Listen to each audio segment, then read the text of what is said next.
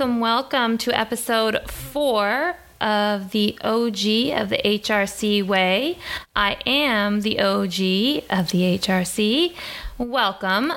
Today we have a pretty fun, out-of-the-box guest a little bit later. Her name is Lorri Bernson, and she works with Guide Dogs of America because she herself is blind and has a guide dog captain who is so insanely cute and handsome and probably smarter than me.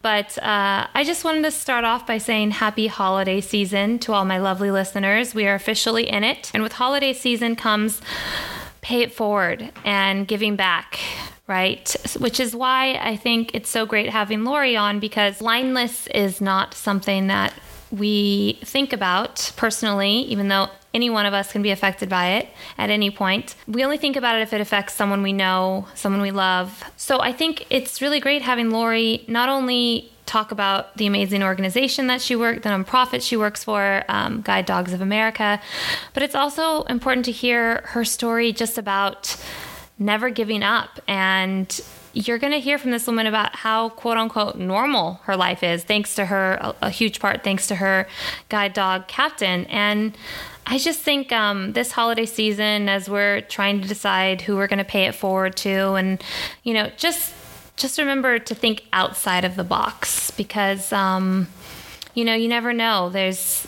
sort of, I talk about it a little bit later on, but you know, Susan G. Komen, she started the awareness for breast cancer, and my, oh my, look at it now. And it's remarkable the amount of research that's gone into it.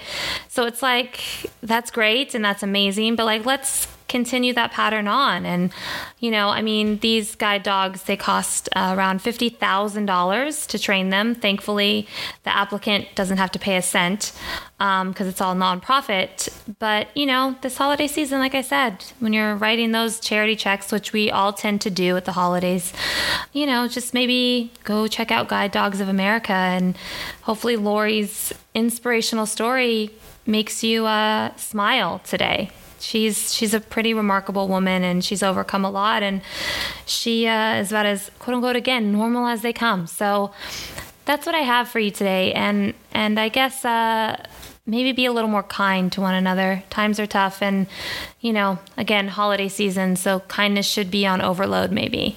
But with that being said, I hope you enjoy my interview with Lorri from the Guide Dogs of America and Captain. Check it out.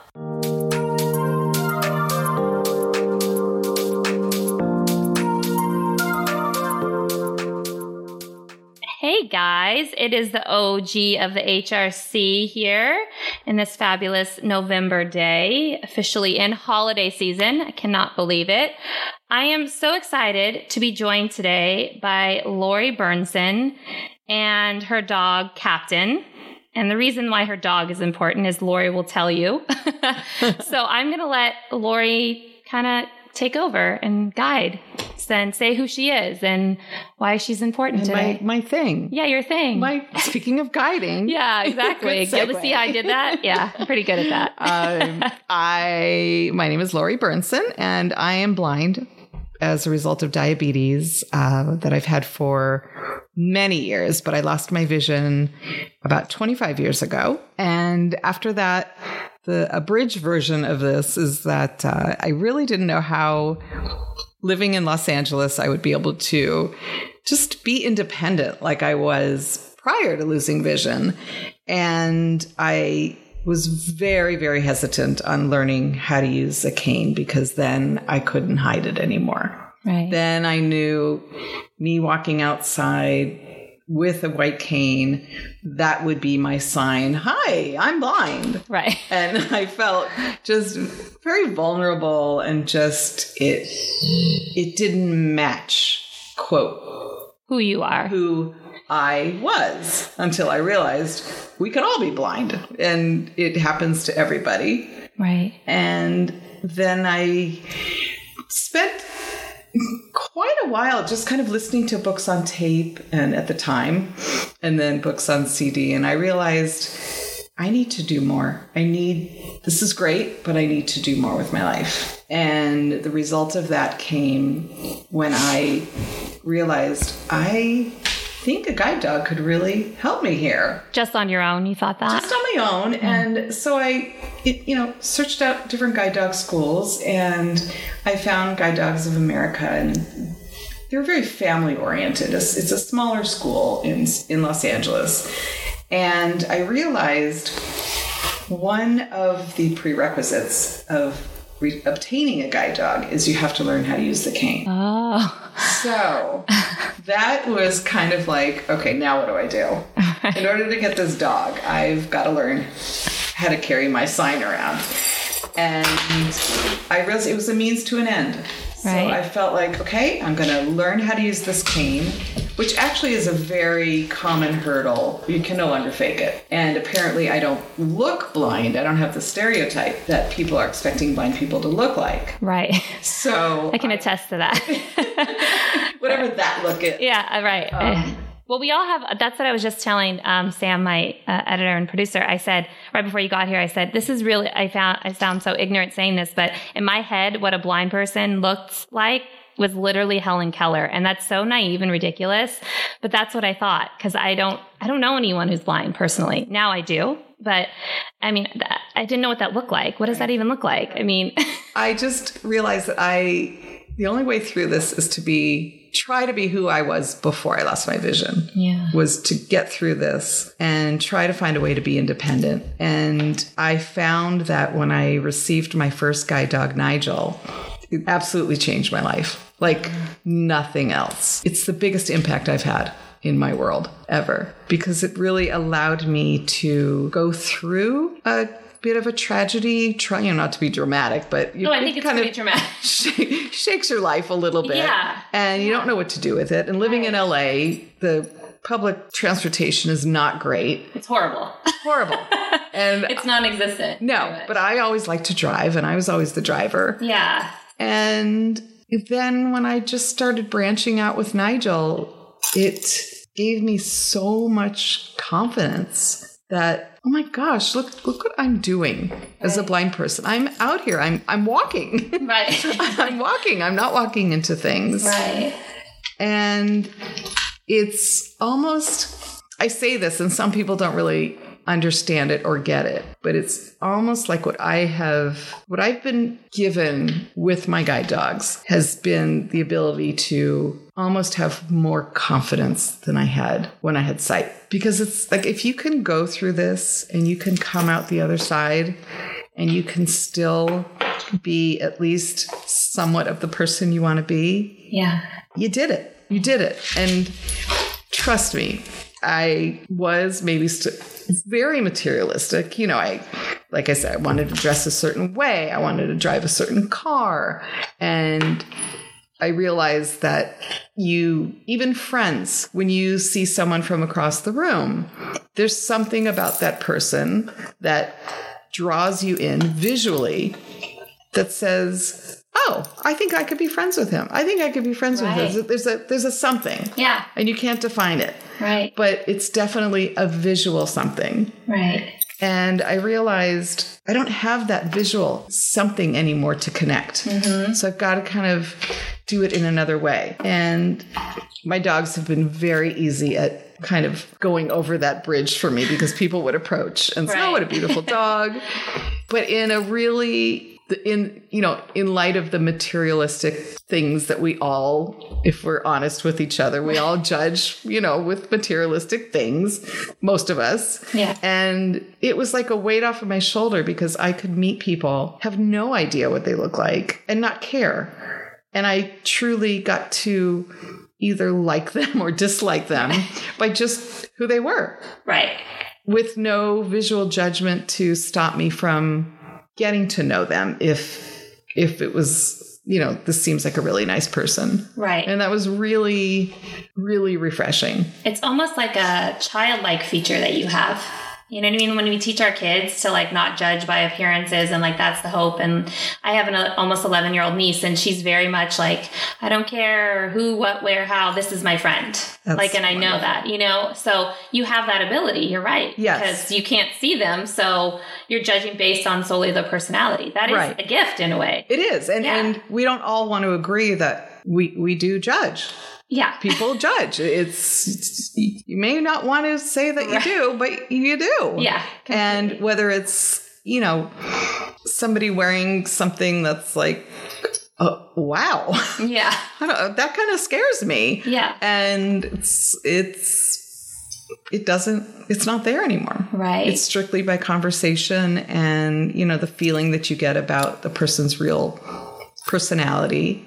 And their soul. And there's exactly. Right. Which is all it boils down to. Yes. Right? It's your one soul. Yes. Connections with one soul. Yes. So before you were blind, so 25 years, you've been blind. Gradually, you went blind, correct? Actually, I had some problems with my right eye. And due to the diabetes. Right. And were you born, did you have it since, childhood diabetes? I didn't find out I was diabetic until I was 16. Oh, wow. Okay. So from 16 on, we started, injections and insulin injections.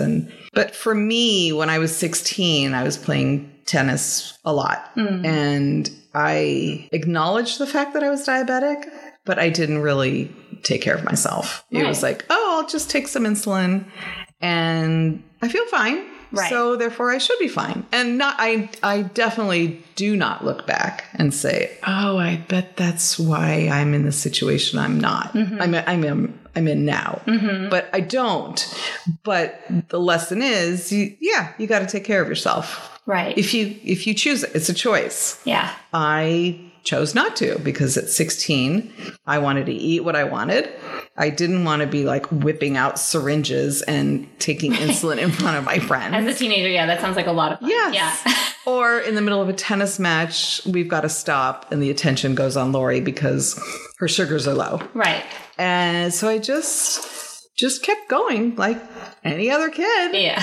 And then when I was 33, I started having detached retina, which is what starts from diabetes results. But I was still able to drive. I was working at Paramount and I was still able to go to work every day, drive. And then one day in my office, my left eye took on the same exact path that my right eye took, which was within 15 seconds, my vision just grayed out. Oh my gosh. So now I was like, okay, I've got no vision in my right eye because we hoped that would resolve on its own. Right. And now I don't have vision in my left eye. So it was time to think about, okay, what do I do? Right. I'm in trouble here. Yeah. So I remember that day in Paramount, I was on the phone and I was in the licensing department making a good licensing contract. I was very happy.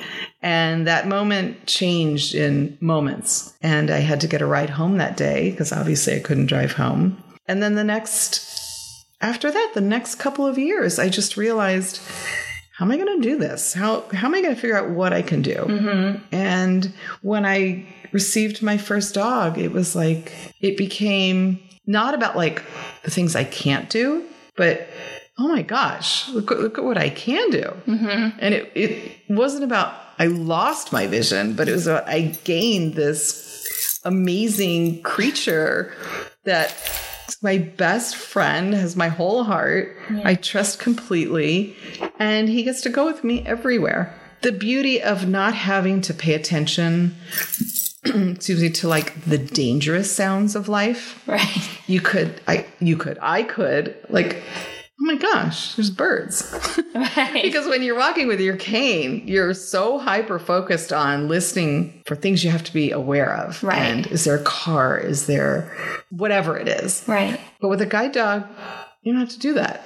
Right. The guide dog just takes over and you learn to trust them and kind of takes the disability out of disability. Right. It's empowering. Yeah. I'd say. Yeah. Yeah, without a doubt. So then your transition from Lorri pre-blindness and post.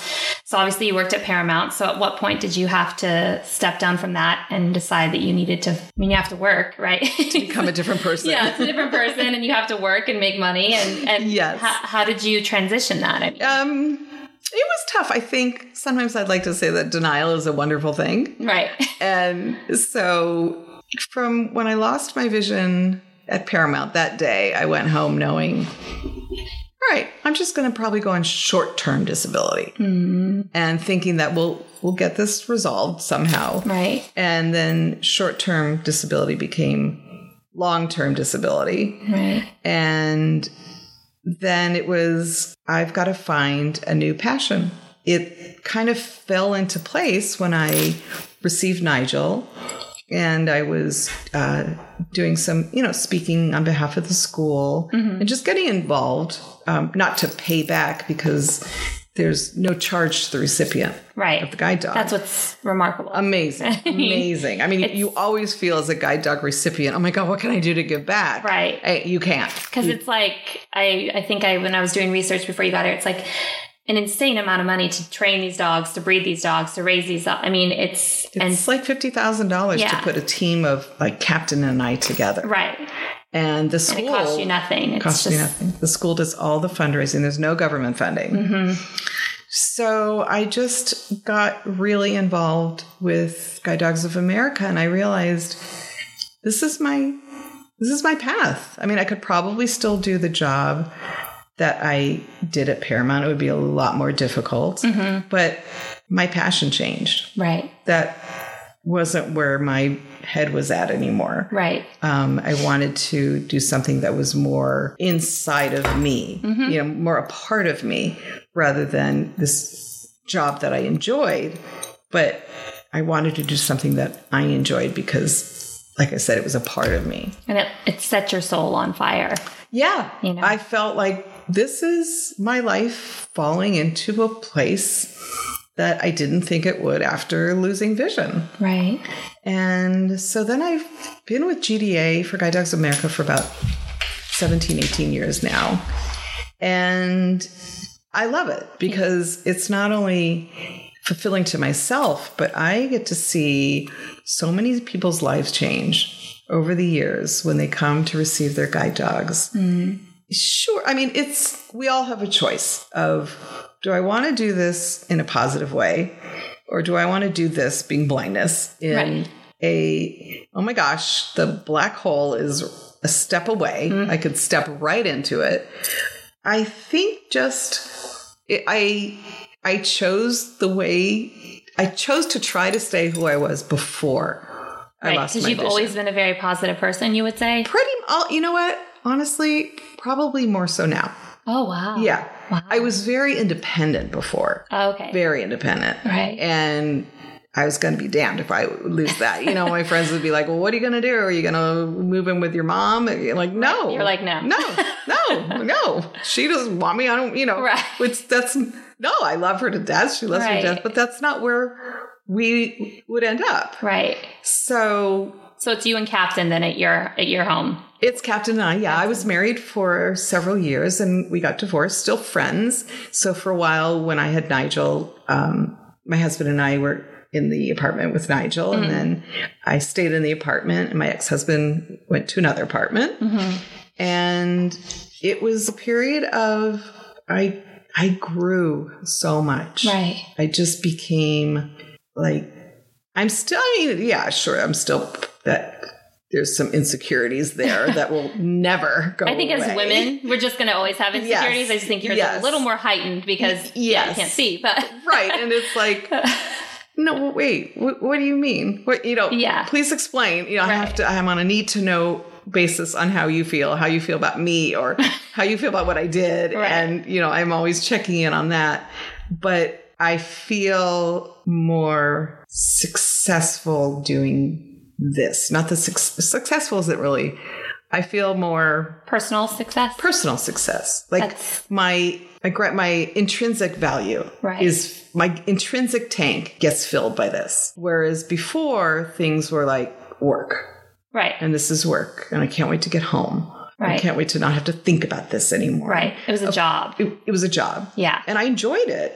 Right. But, obviously with blindness, you can't put it away because whenever you're awake, you're reminded. But if you can fall into, which I think I did, I fell into a lifestyle where it's not about being blind. It's me. Yeah. It's just me. And I really don't think about being blind until people remind me of it. Oh, yeah. Whether you're blind. yeah, or like if you and I are at lunch and the server asks you, what would she like to drink? Oh, right, because you're not. I don't know. Maybe we should ask her. Right. Or the lady on the phone when I was on the phone at Guide Dogs, and I said something about, you should come. And she was a Girl Scout troop leader. Oh, right. And she came to the school. I said, you should come to the school and bring the girls. And she paused on the phone, and she was taken back because she said, I didn't sound blind. So I really didn't think about being blind in that moment. Right. Or the Stevie Wonder, he sure doesn't sing blind. He doesn't sing, right. He doesn't sing like a blind person. He doesn't play the harmonica blind. Right. That's crazy. Although Ray Charles now, he sounded way blind. Right. So it's definitely added a lot of humor to my life. Yeah. Which is, it's fun a little bit to the expense of other people, but it's just different things make different people laugh. Right. So what does your day-to-day life with Captain look like?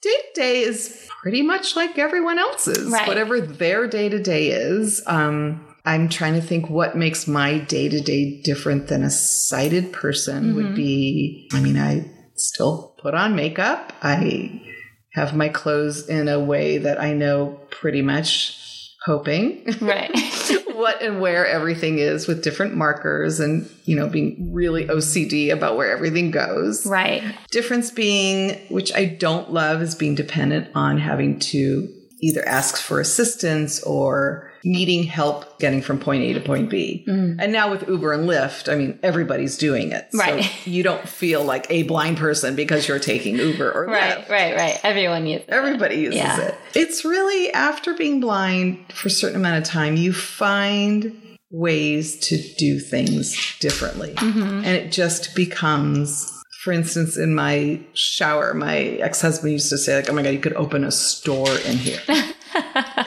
And you get to learn the feeling of each bottle. And sometimes I would put rubber bands around the, conditioners. Right. I mean, do I really care which conditioner I'm using? No, I just don't want to use it as a shampoo. Yeah. But to me, there's no normal. Right. But to me, that's how I do things. Right. And blindness is not staring me at the face, at my face all the time.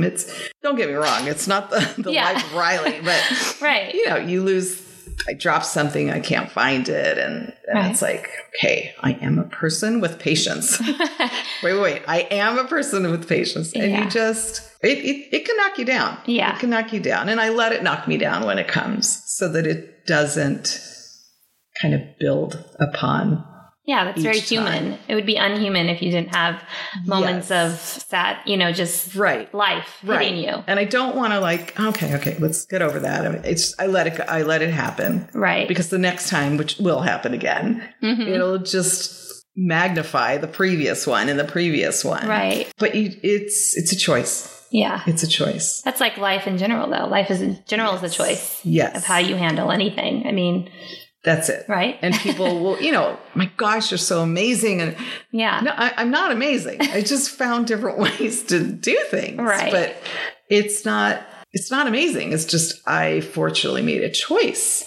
I think to a lot of people, I think you're amazing too. And I think you're very inspiring, but I think it's because it's so uncommon anymore to see just like the decision of, okay, I'm going to get through this and I'm going to get to the other side and I'm not going to let it bring me down, which you've chosen. And I think that's just not necessarily what we see all the time. So it seems like this rare, like butterfly that you are just like landing and being like, oh my gosh. I mean, because, my boyfriend and I came and saw your amazing school, the Guide Dogs of America. And we were overwhelmed when we got in the car in such a positive light, which both of us were like, when was the last time you felt like this? And he's like, I have no idea. And, he's in AA, so he hears inspirational things all the time going to meetings. But both of us were just so inspired by your positivity and how you've handled your life and how you're also so sure of yourself. And if you're not, you're doing a really great job of faking it, as all women do.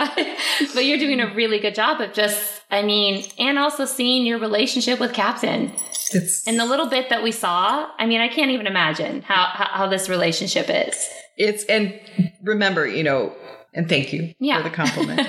I'm 100 all the time, so I can't be anything. But also too, I'm in an element of, being at Guide Dogs of America, being, talking about guide dogs, talking about blindness, talking about guide.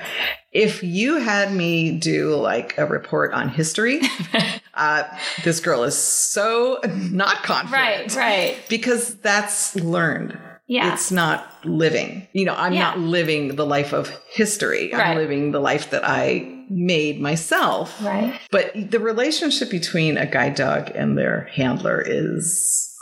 I can't even imagine. It's, it's not like bigger or better than somebody with their pet. I don't think so. I can't compare it. It's just different. It's different. Yeah. I trust my life. I trust our life with him. And Captain is fairly new to me. And we're developing that bond and that trust. And once that fully develops, there's no replacement. Right.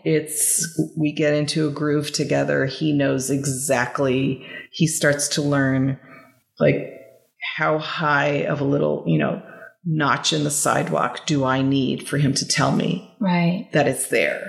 Or how little can it be that he can just ignore it? Right. Because I don't need to know that one. Or how tall is she and how low does the branch need to be for me to stop? It's the time together that kind of manifests that into like, I oftentimes say it's like a dance. Right. I know how to do my dance. Right. He knows how to do his dance. And then we learn how to dance together. Right. You guys are like Ginger Rogers and Fred Astaire. Yes. And we win every dance. Right.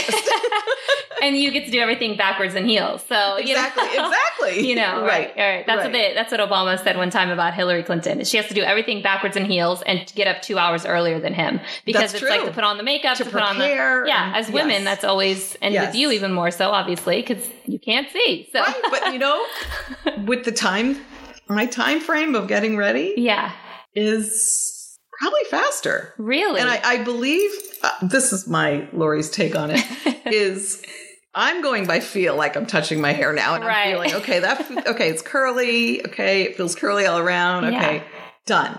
I don't have the ability to look in the mirror and say, oh, wait, and you know what? I don't like how this side is going over to the right. It should go to the left.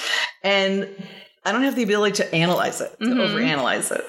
And then with my makeup, it's the same thing every day. Right. Until I try to change like a new blush or something, then I need some opinions. Right. And I need, I remember the first time I did my makeup, I had my mom come over. The first time I did my makeup after my blindness. Right. And I said, Mom, you got to go in the other room. And she's like, why? I said, because I can hear her. You're going to be like, no. And I said, just go in the other room. And I came out and she was like, you look the same. Wow. As how you normally did it. And it's things like that you realize don't change. You can do it. Right. You just have to think of, okay, so I'm not looking at myself in the mirror doing it. Mm-hmm. I'm feeling the tools that I need to put the makeup on. I'm feeling them. Right. Equally and probably maybe a little better because I'm not having the visual analyzation of overpicking. Mm-hmm. So, no, it's once I got the clothes down, the clothes is the more like deciding what to wear. Right. Then it's finding them is pretty okay. Right. Yeah. So when you go shopping, do you have someone with you, obviously? No? I do 99% of my shopping on the phone. I call the stores that I really like. Oh. So I know how they fit.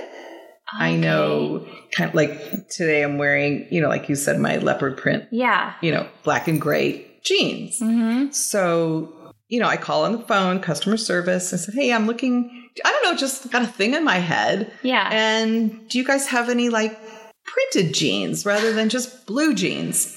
I have 8 million blue jeans and I something different. And then, okay. Well, we've got these leopard print, skinny straight jeans. Yeah. And I'm like, oh yeah. And then I order in 2 sizes so that I don't have to worry about, them not fitting. Right. Whichever one fits or doesn't fit, they go back. And I just learn how to describe as well as I can some of the things that I like. Sometimes it's even more complicated in a store because I'll be with someone or the salesperson will be there and they'll say, okay, well, we've got this green top. Okay, green. Right. Okay, so we've got mint and we've got forest green. Can you give me a thing, a range? Right. Or it's floral. Okay, floral. Like big floral? Right. And it almost gets too overanalyzed because it's in front of you. Right. Versus on the phone, it's much easier for me that way. Wow, I never would have thought of that. Yeah. Did you think of that idea on your Yeah. Wow. That's like an out of the box. I think because I used to work in the clothing market, in the apparel business. Oh, okay. So I think because I knew how to describe that it was kind of second nature to me. Mm-hmm. Like, I'm looking for a chenille hoodie. Right.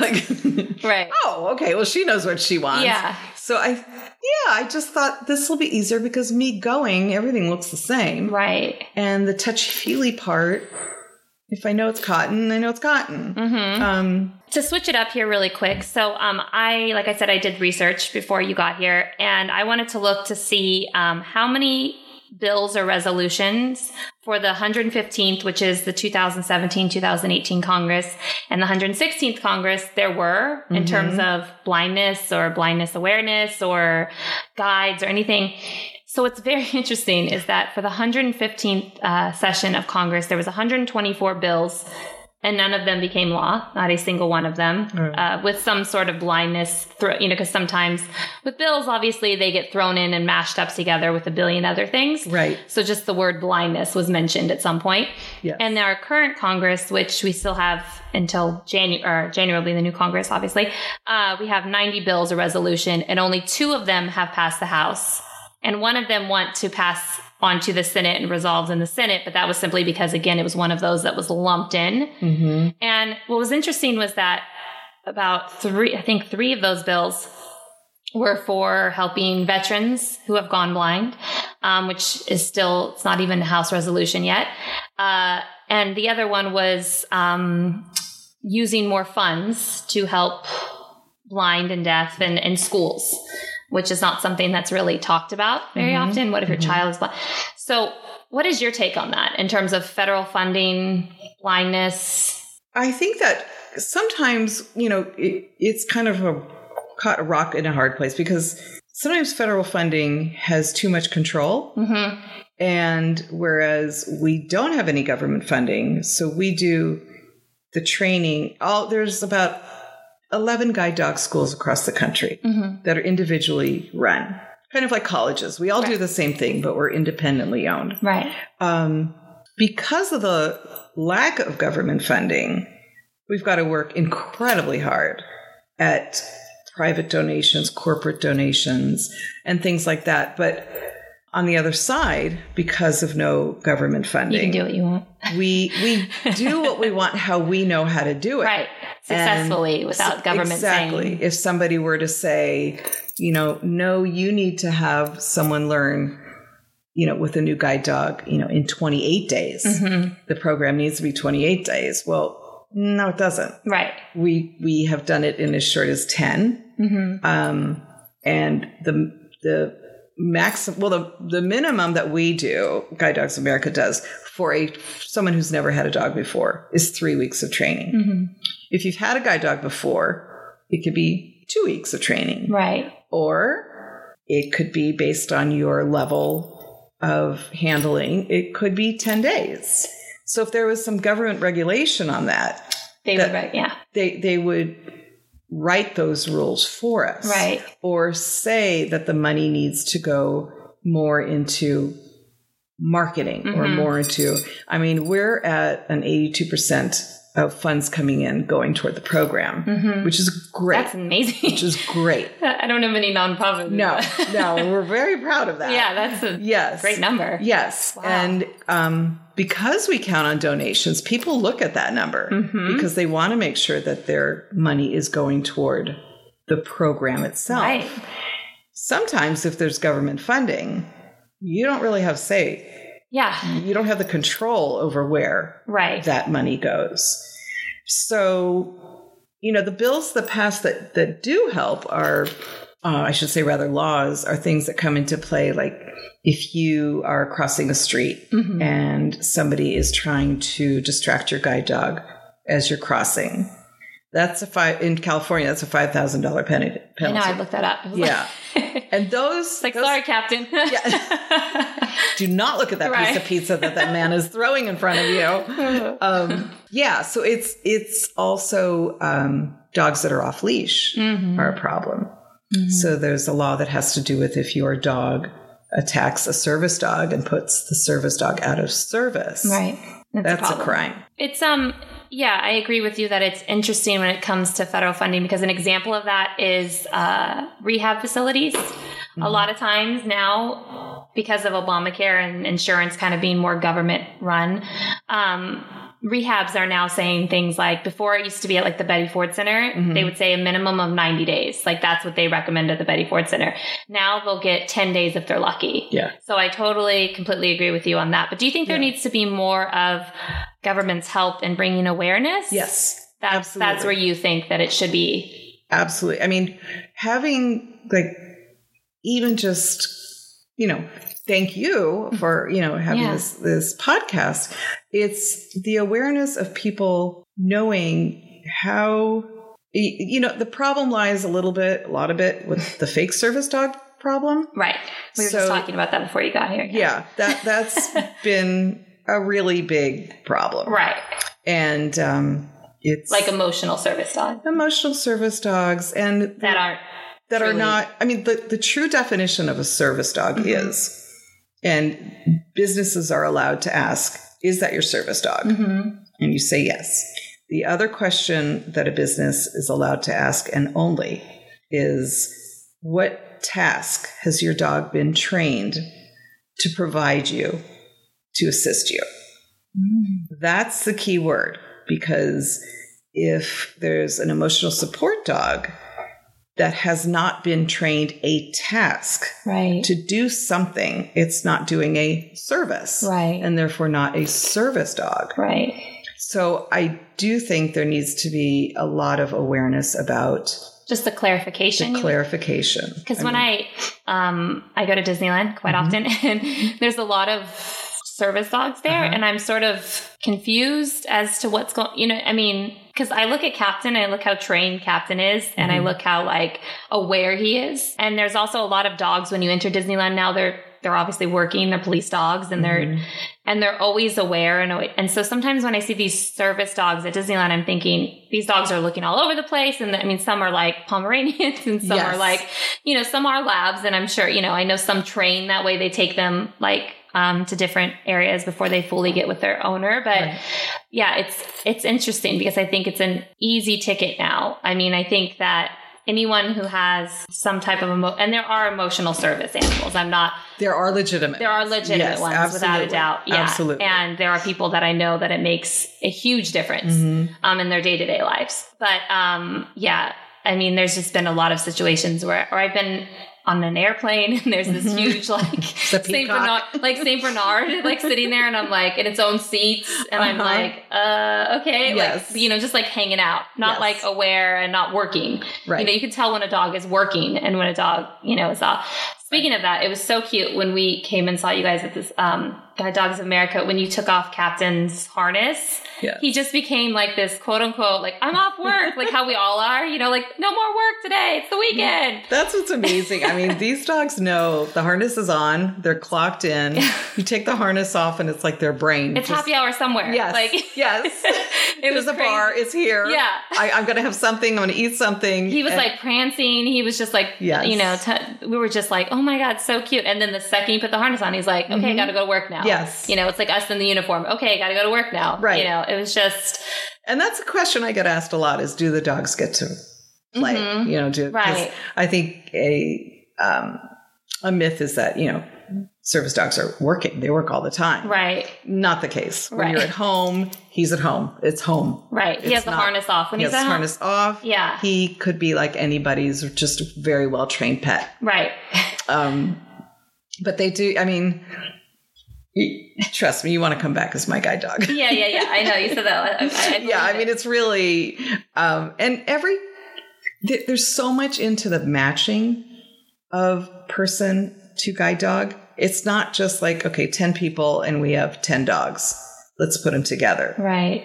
So if my lifestyle is not go, go, go, go, go, I would not be matched with a dog that's go, go, go. Right. And that's as a result. So the dog and the person would be happy.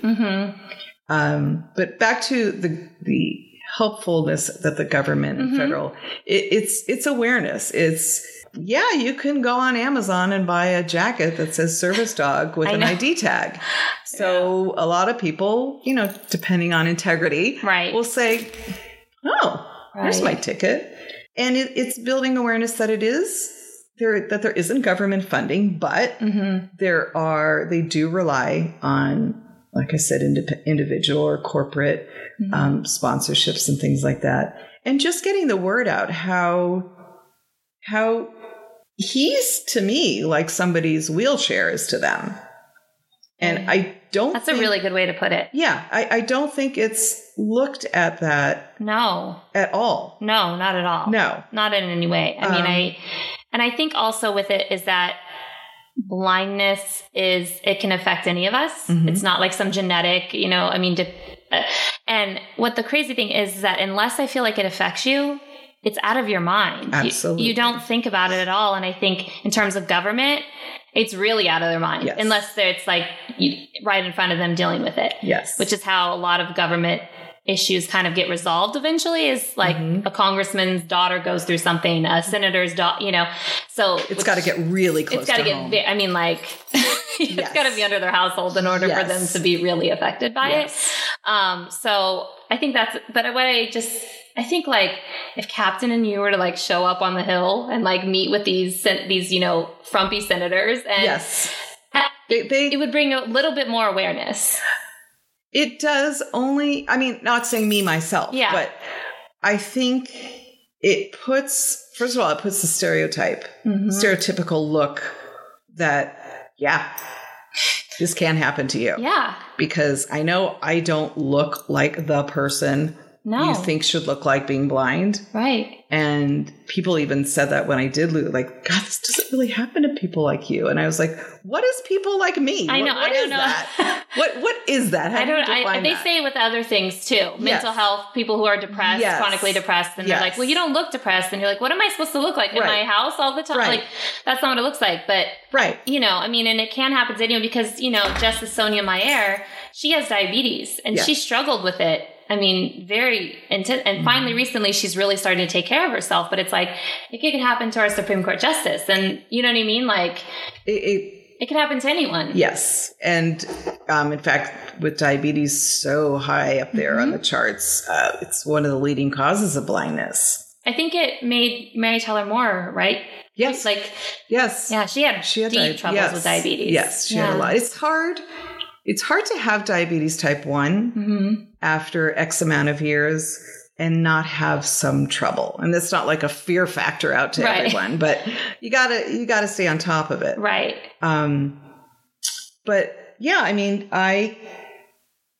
Captain, he could walk around by himself and maybe get into traffic and maybe get hurt. And I could definitely walk into traffic and get hurt. Right. But as a team, we could both do it together safely. Right. So that's why it's like he's my means of mobility. Completely. Like a wheelchair. Right. And so when people are like, I'm sorry, you can't have your dog in here. It's like, well, he's a service dog. He's my guide dog. Well, I'm sorry. No. Or on a flight, you know, Captain sits next to you, like when you got on the plane earlier, you pre-book, pre-board, pre-board, So I'll be in the line of pre-board, and I know people are looking at me like, Why are you?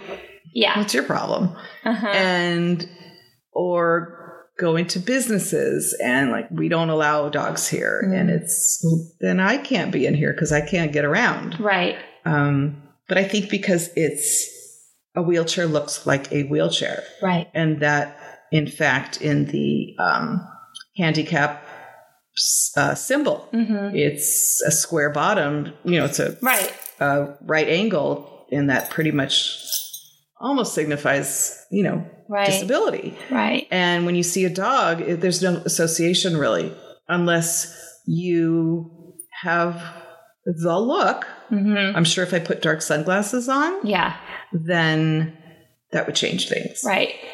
And so how do you feel about stem cell research in terms of, they've had a couple of successes now with kind of reversing, not your type of blindness, but other types of blindness? How would you, because stem cell research is so controversial. Yes. But how do you personally, if you don't mind? I listen, if there was there is some stem cell research on, curing diabetes or helping the pancreas. There's a lot of them.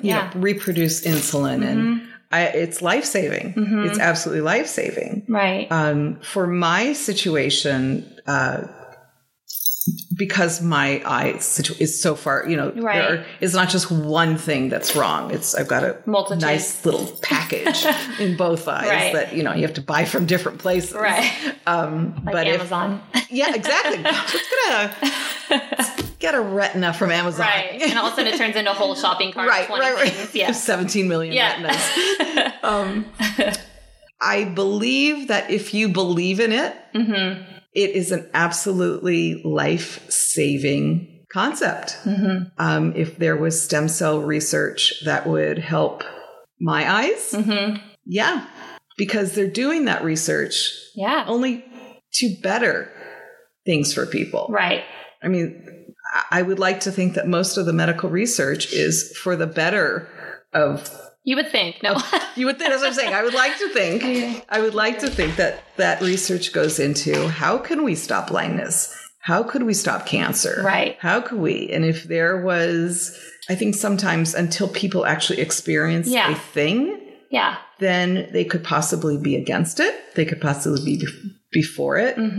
But until it enters your, like you said, until it's really in a part of your life, you wouldn't really think about it. Right. It's sort of Susan G. Komen, who had breast cancer. And now, I mean, that is the cancer that's the closest, no matter what stage you diagnosed, you have a very, very, it's like a 90% chance of really continuing your life. And it's simply because she had so much awareness, and she brought so much awareness to breast cancer, where, remember, like Betty Ford got breast cancer and it was like, why should she talk about this? And I mean, she started that without a doubt, because so many women were dying from it. But I think it's just bringing, like I said, awareness and making it, even if it's not in your home, how do you make it so people go, oh, like I feel that, or I get that, or I hear that, because that's what it's about in terms of what makes people interested, is like that connection. And I think it's human nature that you do gravitate. Like before I lost my vision, and I still do give to American Juvenile Diabetes Fund. But if somebody had approached me with another type of disease or disorder, because I can't relate to it personally. Not that I wouldn't give, but it wouldn't be much in my circle, my vantage point, no pun. I know that it's there, but because I haven't been affected by it, or, thank God nobody, but everybody knows someone, unfortunately, who's been affected by cancer. Yeah. So it's not an easy sell, but it's a common interest.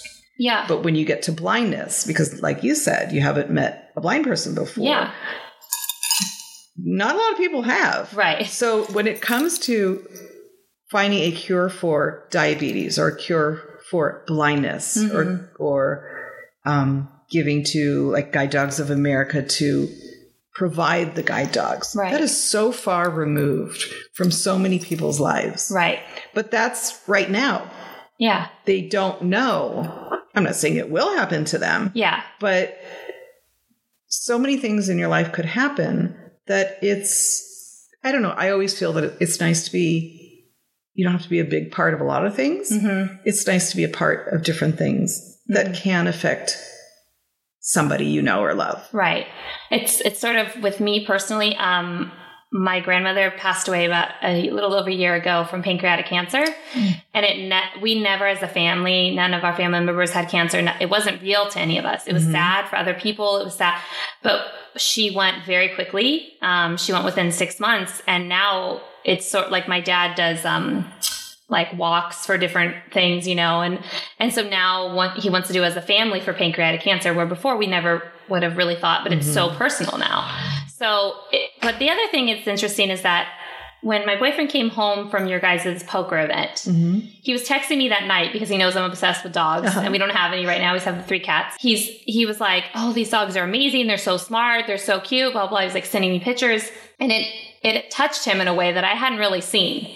And then he emailed you guys and was interested just about your program and what you guys do. And then we came and did the tour. And so it can touch people if you make it human, which you are very good at, of making it seem so human and so real. And that, you know, like it's different if you go to an event and things seem sort of sterile and you're just giving money. Like a booth. Yeah, like a booth. Or like, you know, I've been to like so many like gala type that, you know, like, and it's like, oh God, what are we giving to, you know, it's just sort of you can't attach to it. There's no attachment, but there was an attachment there for him that he just was he was so interested and he's still so interested and he wants to help out as well. And I mean, I think he had like a dog once when he was like a kid. He's always been the cat guy. So I don't even know where this came from, and seeing him also with Captain at the end of our tour and he was like, hey, like it was it wasn't like, a normal thing. Yeah. I was just like, what? But he just, I don't know if he was proud of Captain. I don't know what it was, but he just was like, so, you know. I think it's a respect. Yeah, I think. Almost. Yeah. Like, I mean, I respect these dogs. Yeah. Like, I mean, it's just. It's amazing. It's amazing what they're capable of doing.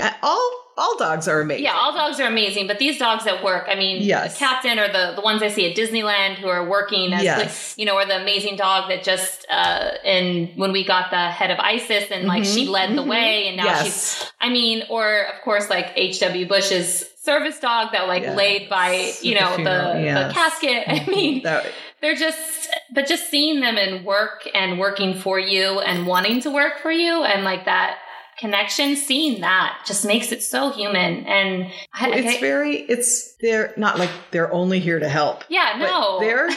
Their jobs are strictly because they want to please. Yeah. And they want to, this is my job. I'm here to help you. Right. And that's, you know, you hear it all the time, but it's this completely like cliche, but this is the cliche that it's unconditional love. Right. This is unconditional. Yeah. Love.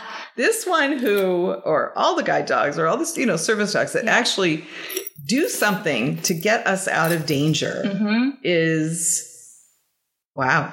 Yeah. And I don't care whether it's trained into them or not. They have an ability to reject and say, this isn't for me. Right. And that we learned during the 2 years that it takes to train them. We have several opportunities to show us that, no, this stresses me out. Right. Can't do this. Right. And then they won't. Right. Then they get to go be They could go be or they could go do a different kind of service where they're not like in traffic and trying to be responsible, you know. Right. Definitely. Yeah. So what are your guys's, you have events every year. You want to tell me a little bit about some? Yeah, we have, we've got events across the country. I mean, we're fortunate enough that the Machinists Union actually puts on, whether it's golf, like golf tournaments and car washes and motorcycle events. And we're located in Los Angeles. So at our school, we have, during the summer, usually around August, we have a casino night. And we have a big motorcycle ride for the last 15 years that now has grown to about 550 people that come and attend. Amazing. Yeah. And just graduations are amazing to come to. It's open to the public. Yeah. How often are the graduations? We usually have them about 5 times a year. Okay. And our next graduation isn't until March. Right. Because we're doing some changes, and so the breeding stock is a little bit lower. Oh, okay. And the demand is still there. You know, I think a lot has to do with technology now, where you don't need a guide dog as much because you can have the market or the grocery store deliver to you. You don't have to walk to. You have Uber. I do that, and I don't even have a right. Yeah. But the people that really want a companion with them all the time, that will never be replaced by anything. Right. So, or like kids going to school, they need, we got, in fact, we send some of our puppy raisers who are the family or person who has the dogs as they're in training,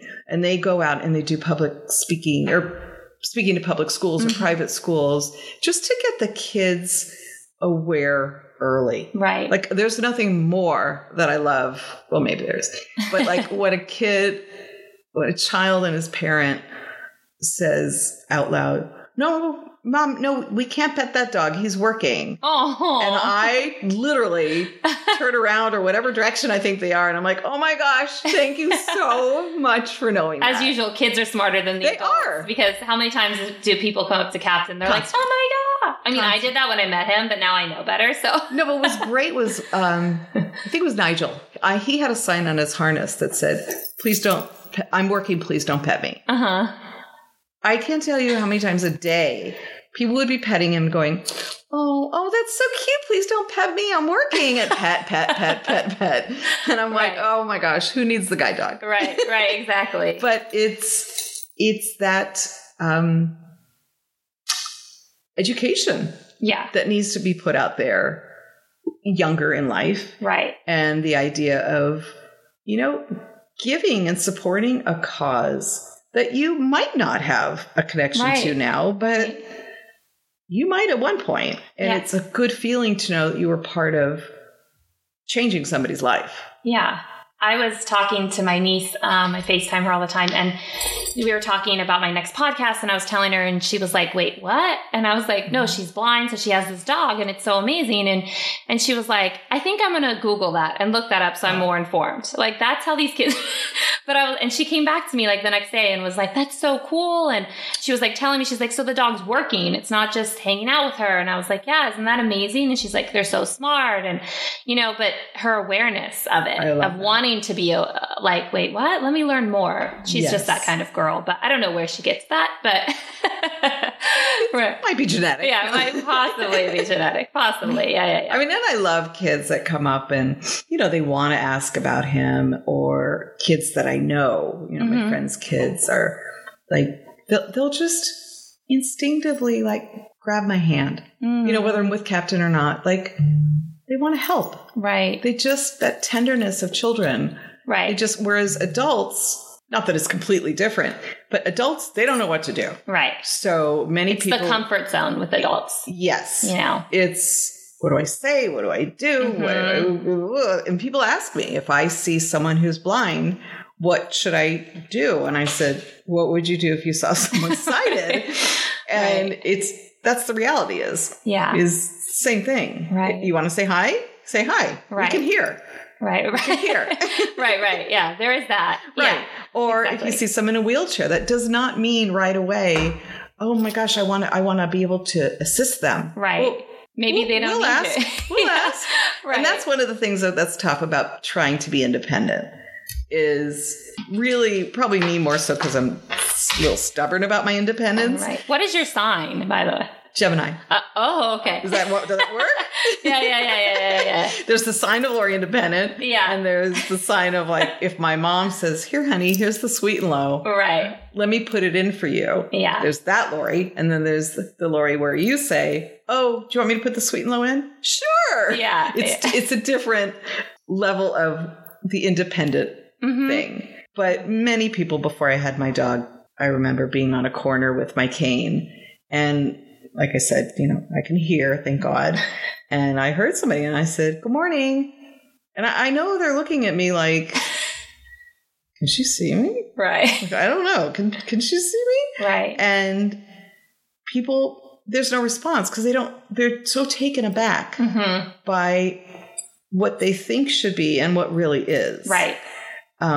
that they put their foot in their mouth all the time. Right. Like I go in an elevator. What level is your car parked on? And I look at my dog and I say, we didn't drive. Right. Definitely. Kids that have no point to a fault. They have no boundaries. Yeah, they have no filter. They have no boundaries. They just say like whatever's on them. And there's something pretty amazing about that too. So I wish we could sometimes go back be more childlike in ways. Which is why I love that the kids get told and taught about and educated about people with disabilities. Right. That, you know what? Whatever you want to call normal. Yeah. We're normal. Right. Yeah. I think that's extremely important because and there's no normal. There is no normal. I mean, sight or no sight. I'm not normal. There's no normal whatsoever by any means. Right. What are 3 words that you would describe yourself? I would say, so part of me, I'd like to say inspirational. You can say that. I'll approve of that message. Okay. Inspirational. No. Like a political ad. I approve of this message. I'm running for president and I approve of this message. Insightful. No pun intended. Yeah. Caring. Okay. Those are all good, amazing qualities. And 3 words to describe Captain. That I don't have to dig as deep. Right. He is loving, trustworthy, and the best companion. Aww. And very handsome. He's a handsome boy. He's a handsome boy. I'll tell you, he's a very handsome boy. So I should keep you? Yeah. How long have you had him now? It's 10 months. Oh my, new. So new. Oh my gosh. Yeah. So and that the process of that bonding, it takes time. It's not like it's a, jigsaw puzzle. We match, we go. Yeah. It's the more I experience him doing things that I didn't know of. For instance, like people oftentimes will ask, did he ever save your life? And I'm like, every time I put the harness on. Right. Because there's no way I know 90% of what he's guiding me around. Right. We could have gone into a pole. Right. And he'd just say, maybe not my life, but he'd save me from getting hurt. Yeah. When I tell him at a corner to go forward and he disobeys me, and that's called intelligent disobedience. That's because he sees the hybrid car that I don't hear. I hate to say this and don't listen, Captain, but he's still a dog. Yeah, exactly. And, you still don't know what's going. You can train them for 2 years to not be distracted by squirrels and these and that. But, there's also this innate stuff that may come out. Right. But the more I experience with him and the more he experiences me and the things that I need, like if there's something that he missed and maybe didn't think I needed to know, and I rework that because I did a little, and I rework it to show him, be careful, then he knows, okay, I got to show her those kind of things too. Right. Well, when we were there, you didn't know there was some steps. You were kind of like off, and he just instantly just went right in front of you, and literally my boyfriend was like, thought that was the most amazing. It is. It is the most amazing. But he was just like, did you see that? Did you see that? I was like, yeah, that's remarkable. He just stopped you to make sure you were okay. And that's his goal every day, is to make sure you're okay. And this is my day-to-day life, and he's my 4th guide dog, and there is never a time that I'm not like, wow. Yeah. Wow. So how can people find out more about Guide Dogs of America if they're listening and want to help out or pay it forward? Would be amazing. Another amazing thing. Our website is a great way to there's so much information on that. And that's guidedogsofamerica.org. Okay.